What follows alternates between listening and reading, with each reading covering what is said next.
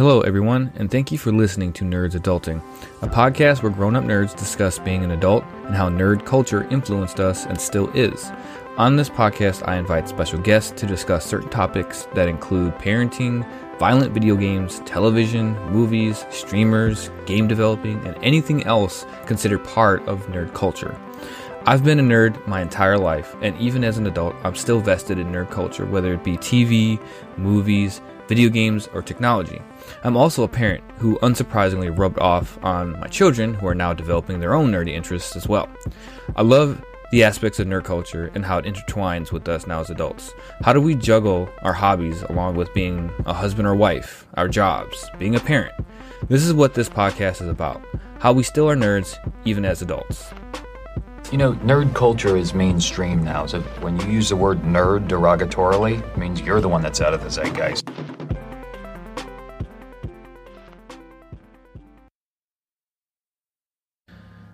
Metal Gear Solid was one of my favorite games growing up.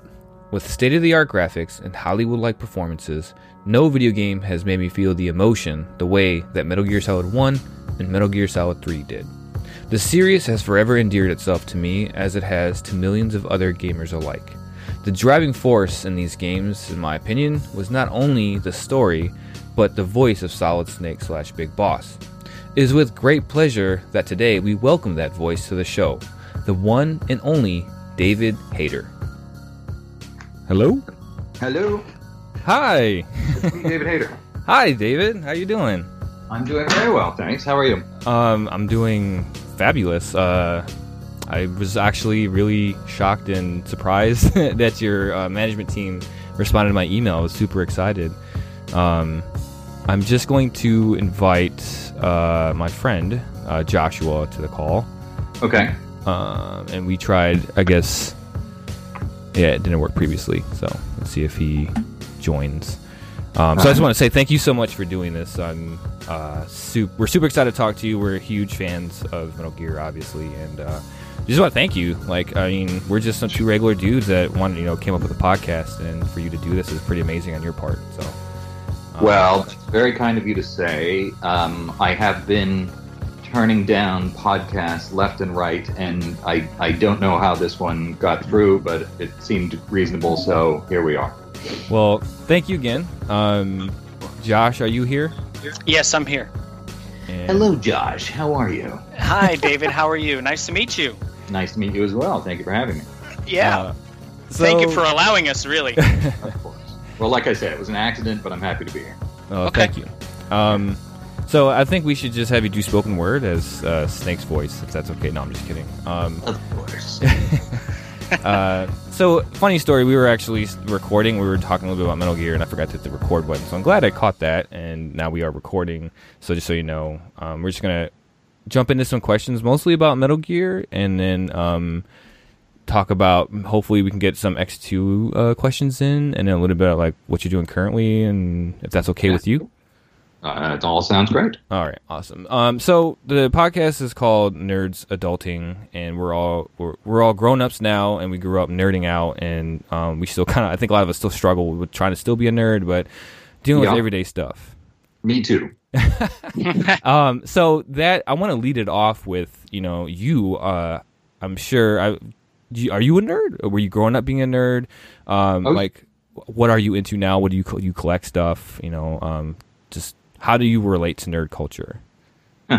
Well, I started out as a nerd. We traveled a lot when I was a kid and moved a lot, and I was an only child, so I read a lot of comic books. And I still have boxes and boxes of comic books going back to Archie and Richie Rich and stuff, and then through DC and Marvel and Frank Miller and all of that, and so which really was very pivotal in my career later in life. And then I've been playing video games and acting in video games since they were invented, and that remains a big thing in my life. Now I get sent video games to adapt into movies, so it's kind of my job that I have to have a number of different gaming consoles. So I just try to deal with that as best I can. And I don't really collect things anymore. I used to collect comic books and this and that, but I get so many like toys and things given to me that I just sort of get what I get, and I don't get too obsessive about collecting other things. Okay.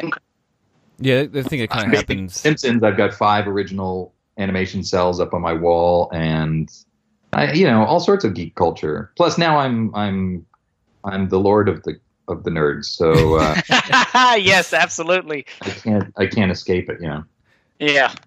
Yeah, that's awesome. Yeah, I think that as you get older, you get married and you have kids, you run out of space. You just can't keep collecting things, and that's kind of like what happens, I suppose. Yeah. Well, thank you for sharing that. I'm gonna jump into some Metal Gear stuff with you. The thing that we were talking about, we're really interested in knowing about is like, how did you end up in the role of Solid Snake, and how were you introduced to like Metal Gear and Kojima and that whole? How did it start, essentially? Metal Gear. Well, let's see. I was in 1993 or so.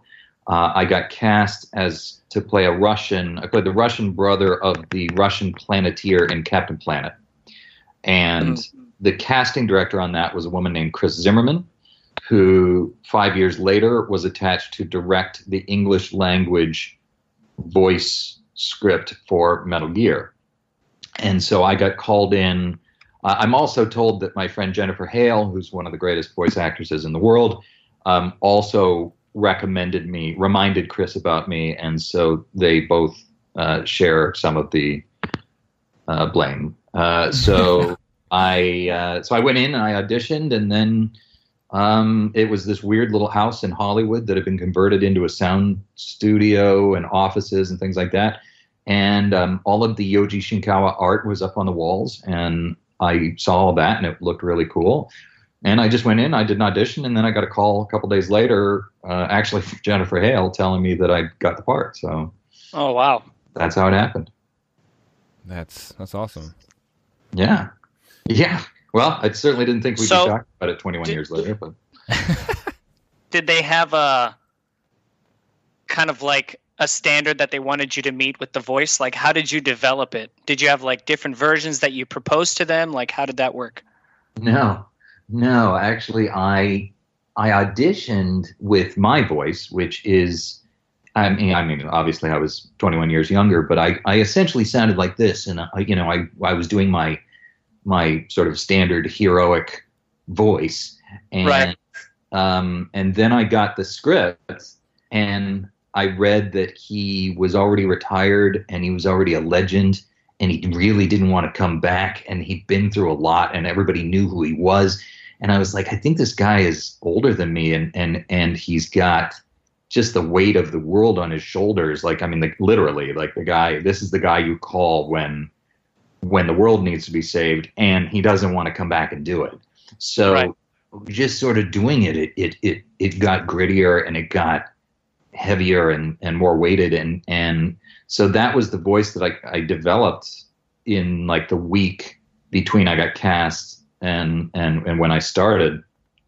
And we got halfway through the day, and then Chris Zimmerman said, "Hey, can I play you the voice you auditioned with?" So she played it for me. And of course it was totally different. And I was like, I know.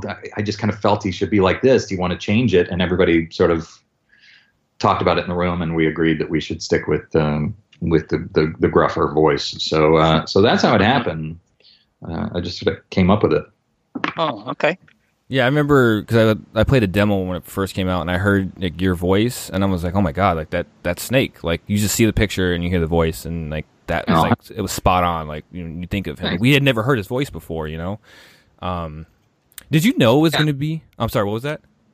Yeah, well, that was what I tried to do. I tried to look at the pictures and be like, what does this guy sound like, and what has he been through? And I mean, obviously, this is a serious badass who's got history, and so thank you for saying that's very kind of you. Oh yeah, no problem. We love the game, and the work you did was great. Did you know like how big this was going to be at the time? Do you have any idea? It was a lot of hype around it coming out. I remember reading it in magazines and stuff. Did you just have? Yeah. Well, I had an idea because the artwork was so amazing. And they actually showed me in the booth. They showed me the cutscene of where he takes down the Hind D helicopter, where it crashes into the tower. And then they told me this is the first video game in history where the actual character will be the same in the gameplay and going into the cutscenes. So they were So, which is why he had that polygonal face. It was, it was because cutscenes or, gameplay, that was as good as you could get, but cutscenes were better, but they wanted it all to be uniform. And so that they felt like, so the player felt like you were literally in a movie, that you were passing from gameplay into action, to cutscenes flawlessly. Obviously, that happens all the time now, but Metal Gear was the first. And so I knew that there was going to be a big push behind it, and I knew that this was being, handled as an A-level game from PlayStation. But I did not know that it would occupy my life the way that it has. That I'd be going to. I'm appearing at a Comic-Con in Syracuse next month to sign autographs as Snake, and I did 9 games, and it just. It was a much bigger deal than I thought it would be when I first got the part. Yeah, it's crazy how big the game is and how it's grown. And obviously I would say pretty iconic amongst us Metal Gear nerds. And I say your name, people know who you are, amongst my friends. So, well, give them my best. I definitely will. So. When you were doing the voiceover work for the game, do you have any interesting stories you could tell, or anything when you were actually doing the work? I've watched some of your con interviews. I know you've had some interesting stories, so I was kind of curious if you could share any of those with us today. Well, what kind of interesting stories? There was the time in Metal Gear 4 where Dr. Naomi wanted to examine Snake's body because he was going through accelerated aging.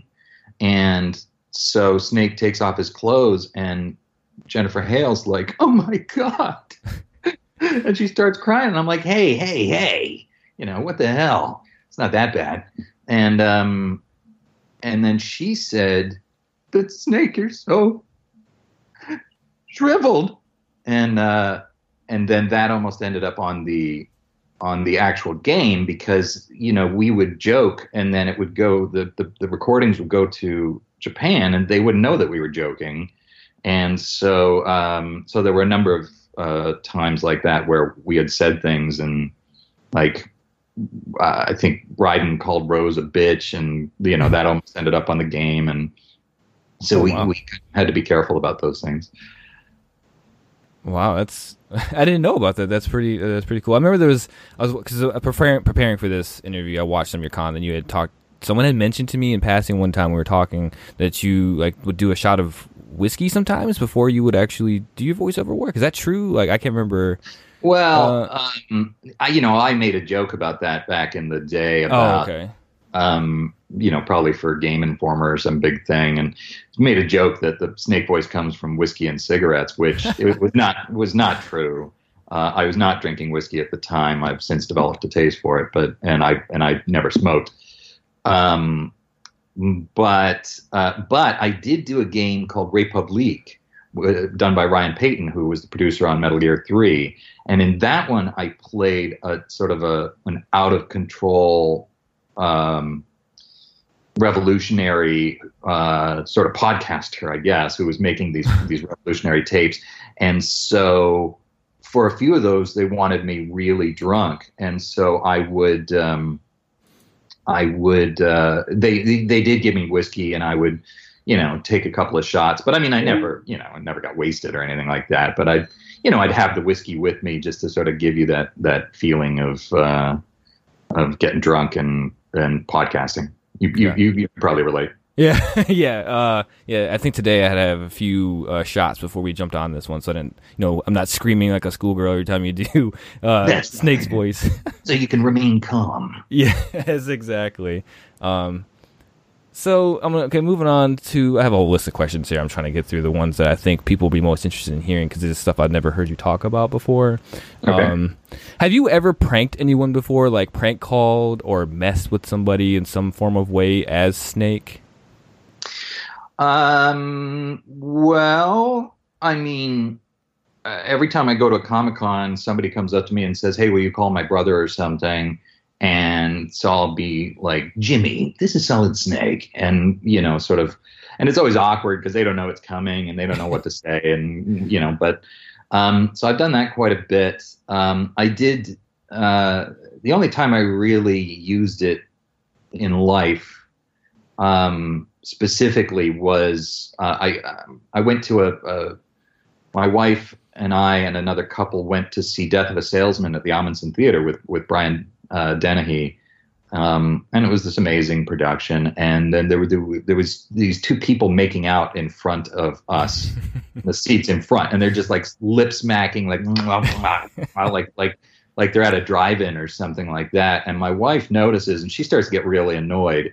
And when she gets annoyed, I get annoyed. So at one point, I leaned down and just put my lips like half an inch from this guy's ear, and I said, "Get a room," like this, and he just about leaped up out of his seat. And then she's like, "Let's make out some more," and he's like, "No, like that." And then I spent the rest of the play waiting to see if he was going to turn around and give me a hassle, but he never did. And that was the most satisfying time anyway that I ever sort of startled anybody with the Snake voice. It was very effective. Oh man, that's so great. I can only imagine like that, having that voice whispered in my ear. I probably would jump up and be like, "Snake," like right. But that's so great. I love that's hilarious. So, yeah, it's fun. What, I guess you kind of touched on it a little bit, but I mean, I guess what would you say your favorite thing about being Solid Snake / Big Boss is / was? Like what is the thing that you just love about being him or being, Right. Well, I mean, there's a number of lovable aspects. It's such an amazing character to play. It's the stories are so rich and complex and strange, and there's so much love and brilliance that goes into each of the games. Like I love playing the games and just being a part of that world is very cool. And then beyond that, the purity of the fan love is really startling to me because, everybody gets hassled online and everybody gets jerks or whatever. And so do I sometimes, but overwhelmingly the Snake fans are so nice and they're so excited, to meet me or to talk about Metal Gear. And I mean, it's a really remarkably respectful community, and it just, I always say it's kind of like, I'm sure Dan Castellaneta, who does Homer Simpson's voice, feels the same way. Like you can just be like, "Oh, Lisa," like this, and that's pretty good. That was a good impression. But you just break it out with your voice, and suddenly it makes people happy, and it gives them, this amazing feeling, and it's like having a superpower, and it's just so lovely. I mean, they're really, in terms of being Snake, there's really no downside. It's quite a remarkable journey this has been. Well, that's really good to hear because I know today's age, it seems like a lot of game communities can end up being pretty toxic at times. Like I was a big Destiny 2 fan, and that game went through ups and downs as far as the community is concerned. And there's like countless others I can't think off the top of my head. So I'm really happy to hear that, and that's amazing. And I'm glad to hear that Metal Gear fans are proper fans, I guess to say. They are. It's just it's incredible. And sometimes there'll be their controversies, and people will hassle Kojima or Konami or whatever, but they really kind of keep me out of it, and everybody's really, I always joke that they're so respectful because they've seen me kill so many people, but to a certain extent, I think they're like that because we're all Snake. You know, if you played a lot of Metal Gear, you're Snake as much as I'm Snake, and it's you. You know, you feel like you're the character, and you just happen to have my voice in your head as you do it. So it's a really strange sort of, you know, telepathic connection between me and people that have put in thousands of hours playing Snake. You know. Yeah, and then full confession on my part. I don't really want to talk about it too much, but Metal Gear Solid 5, I have yet to play through that game. I tried playing it, and my opinion, I just felt like there was something missing, and I know this is going to sound cheesy, but I couldn't play it. I just felt like I was missing something, and I still, to this day, have not played through Metal Gear Solid 5, honest to God. So, yeah. No, I'm not familiar with that title. I know what it is. I haven't played it either, because I wouldn't want to. No, I don't want to hear, you know, somebody else saying Snake. And I mean, I've heard it on the trailers, whatever, but it's too painful to sort of go through. And plus, you know, everybody, anyway, yeah. So I got you. Yeah. Well, I appreciate that. That's a nice show of solidarity. Thank you. Yeah. So moving on from that, so for me, something that I hold dear to my heart, one of the characters is the boss from Metal Gear Solid 3. Yeah. Lord Allen. And that the voice work was amazing. The character development was amazing. Just everything was fantastic about that character, and then what you find out at the end, and her being a strong, not just because she's a female, you know, like I always say I love that character not just because she was female, but it kind of opened it up to me as viewing. I don't know, because I was a young teenager at the time, right? So so it actually kind of opened me up to these powerful female characters, and it doesn't matter what their gender or kind of sort of thing, right? Yeah. Totally. Do you have any thoughts or things, or like when you're reading the script, like what were your thoughts on that character? Well, I agree with you. I think that not only is she a powerful female character, but the fact that she's female doesn't really enter into it. I mean, she's tougher than Snake. She's faster than him. You know, if she wasn't so determined to, you know, finish her mission the way she finishes it, Snake would never beat her, you know, and I always thought that was amazing. And I just thought the writing of it was so clever because Snake, who we'd gotten to know as this sort of ultimate badass, was clearly so beneath her. Like she was clearly the mentor, and he was still learning. And every time they had a physical confrontation, she was ahead of him. Yeah. And then Lori Allen's performance was so commanding and masterful, and there wasn't anything, you know, and it wasn't like one of these characters where it's like, you know, we're just going to turn a male character into a female character. I mean, she's clearly a woman, and a strong woman, and somebody that's, you know, got a pretty clever, complex plan, unlike a standard male plan, which is just, you know, burst in and kill everybody, you know? Yeah, I guess to this day, that character, like, someone posted on Twitter who was the greatest, like, boss fight or whatever, and I was like, the boss, the GOAT. Like, yeah. Well, and that final fight with the cherry blossoms is just so beautiful and tragic, and it's one of the greatest boss fights. I mean, it's one of the greatest cinematic achievements in any medium, I think. But the fact that it's a video game, the fact that it's technically a boss fight, and the fact that she is the boss is pretty ultimate. You know, I mean, I agree with you. Yeah, that's the thing I love about these games is I was so young, and they kind of introduced me to feel emotion in a game. Like most of the time it was Mario or Zelda kind of, but no game has made me feel that way. I think to this day, honestly, it made me feel the way that I feel in that way Metal Gear Solid 3 did and 1 did.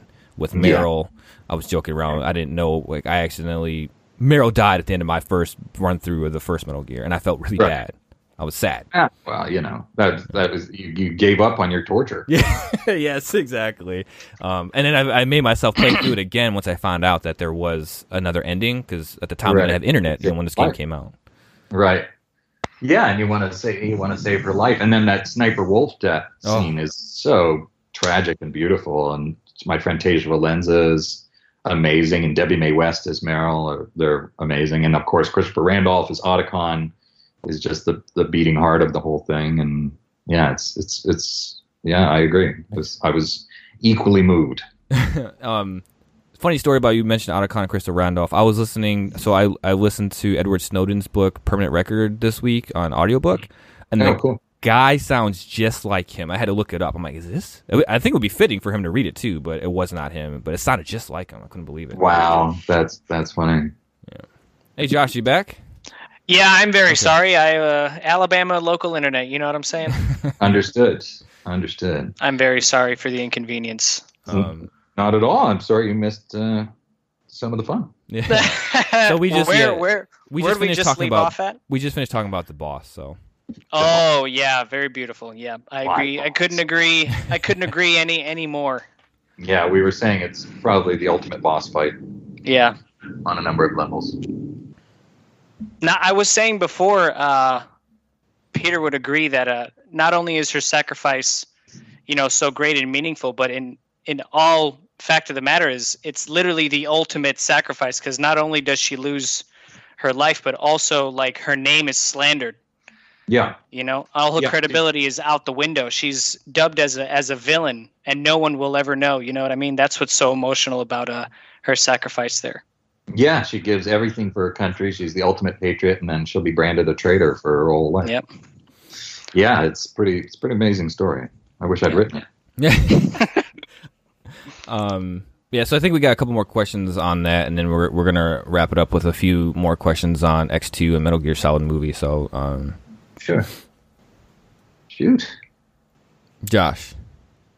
So okay. So this is my question. How in depth do you know? Like, are you into Metal Gear lore? Anything that you would have liked to see happen personally, like going forward in the following titles, or would you have changed in the past titles? Oh well, I'm pretty steeped in the lore. I was there for most of it, and I feel like I really loved Solid Snake's ending in Metal Gear 4. I just thought that was really epic and beautiful and sad, and so I was very happy with the way that ended up. I think it would have been very cool to see Big Boss and go up against Solid Snake in Zanzibar Land. I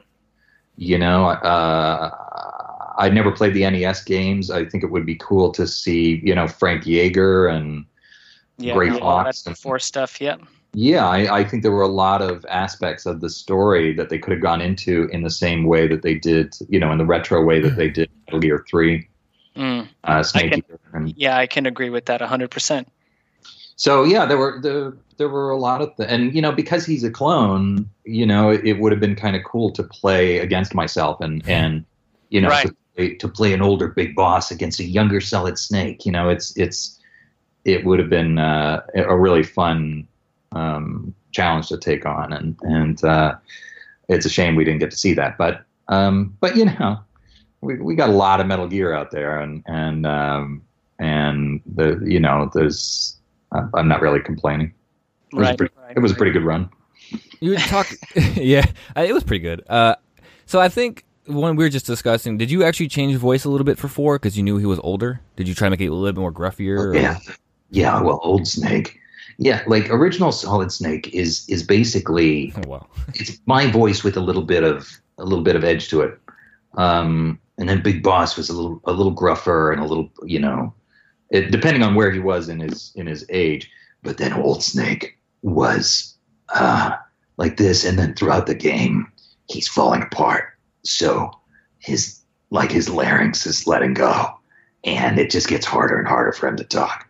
So that was the concept for Metal Gear 4. We're all geeking out here. We're like, oh my God. I have a huge smile on my face. Yeah. Right now. All right.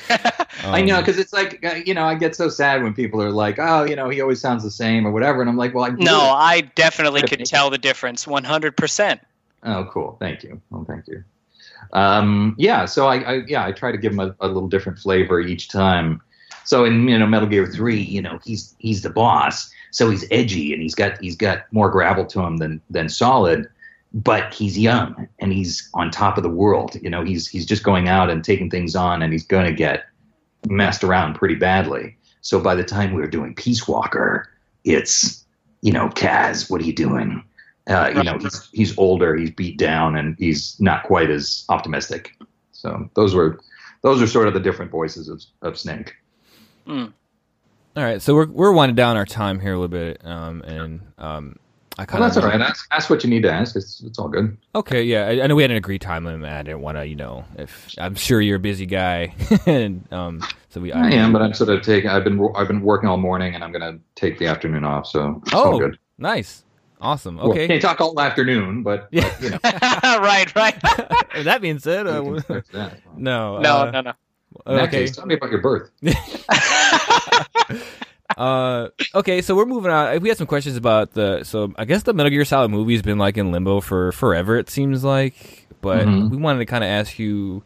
I mean, so much has changed since I think they announced it, because Kojima is no longer with Konami. I think Konami has the rights. But what would you do? Like, what story would you tell if you were to write the movie? Because you are a writer after all, right? So, well, I can't tell you that because that's true. Yeah, I did actually, and Kojima's still attached to the movie as far as I know. Oh, okay. He's not, he doesn't own the games, but he's still.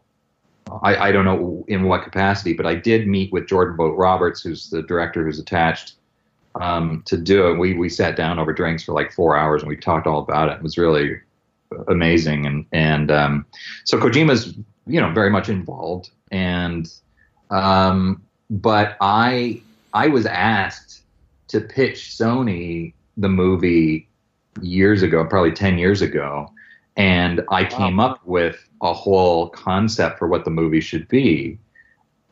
And then I talked to Jordan and I started pitching it out, and he's like, I have to stop you. And then he started pitching me what their movie was going to be, and it was pretty much the same concept. Nothing you've seen in the games before, but sort of a logical extension of what had come before, and what ideally a smart screenwriter would do to take it to the next level. So that was kind of gratifying. I was like, yeah, I kind of felt like I was on the right track there. And, and Jordan is a dedicated fan, and a great director. And I think if the movie ever gets made, it's in very good hands. It's just, it hasn't been in limbo. It's been in development hell, which means they can't figure out what to do that will make them comfortable putting $200 million into the budget, and Metal Gear, if you're going to do it right, it's not a standard army movie. It's an action film. It's a strange.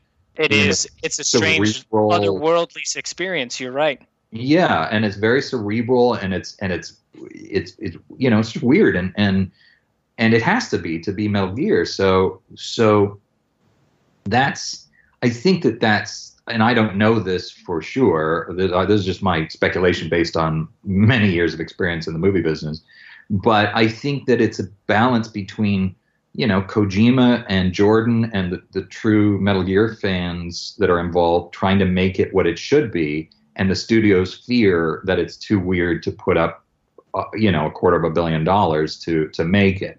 So, but it's a big, valuable title. It's got millions of fans worldwide. So I would imagine it will get done at some point. But it has always been a difficult proposition to make it. And, because you wouldn't want it, but because if it came out and it was just, if it was just like G.I. Joe, or it was just some, standard, not that I don't want to bash G.I. Joe. They're fine. Right, but I think the fans want that. I don't think the fans want a G.I. Joe version of Metal Gear. No, they want the same experience as the games, only, elevated, cinematic, taken to the next level, sort of thing, done with movie stars. So it's just if I was the president of Sony, I'd be like, okay, well, I don't know about writing a check for $200 million for this, but I can see what you mean. Yeah, it's a huge commitment, and to an unusual world, right? But hopefully they'll do it, and hopefully they'll make it great. Okay, so then personally, your opinion, who would you have play, the character of Snake? I told Jordan that they should do it CG animated, and I should play Snake. Yes. That's my exact position on the subject. Yes. Yeah. Well, and then Jordan said to me, he's like, you could play it live action, but you'd have to get really, jacked first. And I was like, no. And I was like, no, you'd have to offer it to me, and then I'll get jacked. But I'm not gonna, not gonna kill myself to get in amazing shape in the hopes that you're gonna put me in the movie. So right. Anyway, so those are the discussions about me. But I've always said, like Hugh Jackman, who who I know from back in the X-Men days, and is the nicest man in the world, and he's very handsome, and I think that he would fit it pretty nicely. I think there are a number of actors that would be good. What are your choices? I was joking with Josh. Hugh Jackman. I completely agree, but I cannot say more that the CG animated with your voiceover would be definitely better. Thank you. Well, thank you. I appreciate that. We actually were joking about this yesterday, and I was like, I thought Eric Bana would be a good person to play. I guess he could still do it now, I think, but that's who I always said I felt like. And Josh didn't know, he didn't think about it, and he looked at it, and he was like, oh my God, like I think he could play Snake. Young. Yeah, very, very young, because now Eric Bana has that receded chin, but whatever, that's not the point. So I guess next we're going to move on to some X-Men questions. Yeah, we'll finish it up with just a couple X-Men questions. I mean, a lot of people just think that it's I personally think it's my favorite out of all the X-Men movies, and kind of I think a lot of people feel that way. What were some of your inspirations and callbacks when because you adapted the screenplay and you wrote the story, right? Is that the best way to explain it? How X2 sort of. There was a screenplay when I signed on to the movie, and so the story was essentially written, but I was asked to do, thousands upon thousands of rewrites, just through the course of making the movie. My inspiration was Chris Claremont's run on X-Men when I was, like from the time I was 9 or 10 till the time I was 15. Those were the X-Men comics that I read, the Dark Phoenix and, the Hellfire Club and all those things. And just really Chris's depiction of the characters and the way he made them so human and interact and fall in love or their fears, their problems, their mistakes. That a lot of it came from that. And then I also, I had an expense account at the comic book shop in Toronto when we were shooting. So I would go buy X-Men comics and just comb through for things that I hadn't heard before. That line, when Rogue looks at his knuckles and says, "Does it hurt when they come out?" And he says, "Every time." That was from a comic book that I just found this scene and I saw that line and I was like, "Oh, that's going in the movie." Oh, that's got to be so much research on your end. Yeah, well, I mean, yeah, but it was great fun. You're having fun doing it. That's the best part. Yeah, we'd come back with a stack of free comics and just and take the best of all these people's work and turn it into a coherent movie. It was really fun, and I mean the process itself was stressful and maddening, but and a lot of pressure, but the research itself was great, and the fact that I when I was 15, the X-Men comics used to say soon to be a major motion picture, and I'd think, God, I hope whoever does that doesn't mess it up. And then lo and behold, yeah, and then 14 years later, there I was, and it was like, oh, it's me. I'm the one who's going to mess it up. And oh no, yeah, that was an amazing thing to sort of realize. I remember working on the movie and then thinking back, like, oh my God, I used to see this on the cover of the comic book all the time, and here we are, man. Like, this is just bizarre. And but I got to do things like when we first tested Wolverine's claws, the creature effects people had made this fist, and then these hydraulic claws would come out through the latex knuckles, and they'd shoot out like that. It was really cool, except they were just straight, like like butcher knives, essentially. And I was like, you can't do that. Like Wolverine's claws are curved. They have to have a curve. And the creature effects guy got really mad at me. He's like, well, they won't come through the mechanism if they're curved. Like, it just doesn't make any sense. Which if you think about it, is true. Like if his claws were really curved, they wouldn't fit in his forearm. Well, yeah, actually, yeah. Now that you say it like that, I kind of understand. Yeah. Yeah, like I'm looking at the operation of it, and I'm like, oh yeah, his arm isn't big enough to contain them if they're really curved.